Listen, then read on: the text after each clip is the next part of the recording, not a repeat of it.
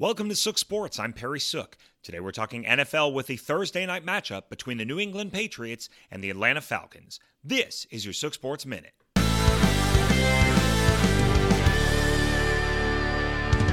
An easy pick.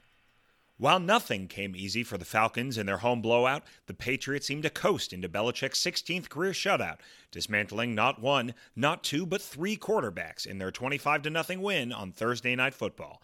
After a slow start with only one touchdown from Mac Jones in the first half, New England's defense kept them on top, allowing a total of 56 yards and, with the help of a missed field goal, 0 points. Just when it seemed like Atlanta might get it going in the second half, picking it off down only 13, the Falcons turned it over on downs.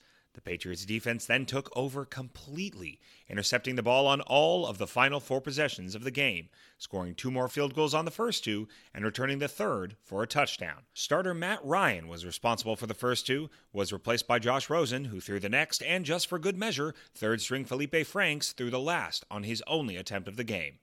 With 4 sacks to match their 4 picks, defense propelled New England to its 5th consecutive win and has them breathing down Buffalo's neck in the AFC East. This is your Sook Sports Minute.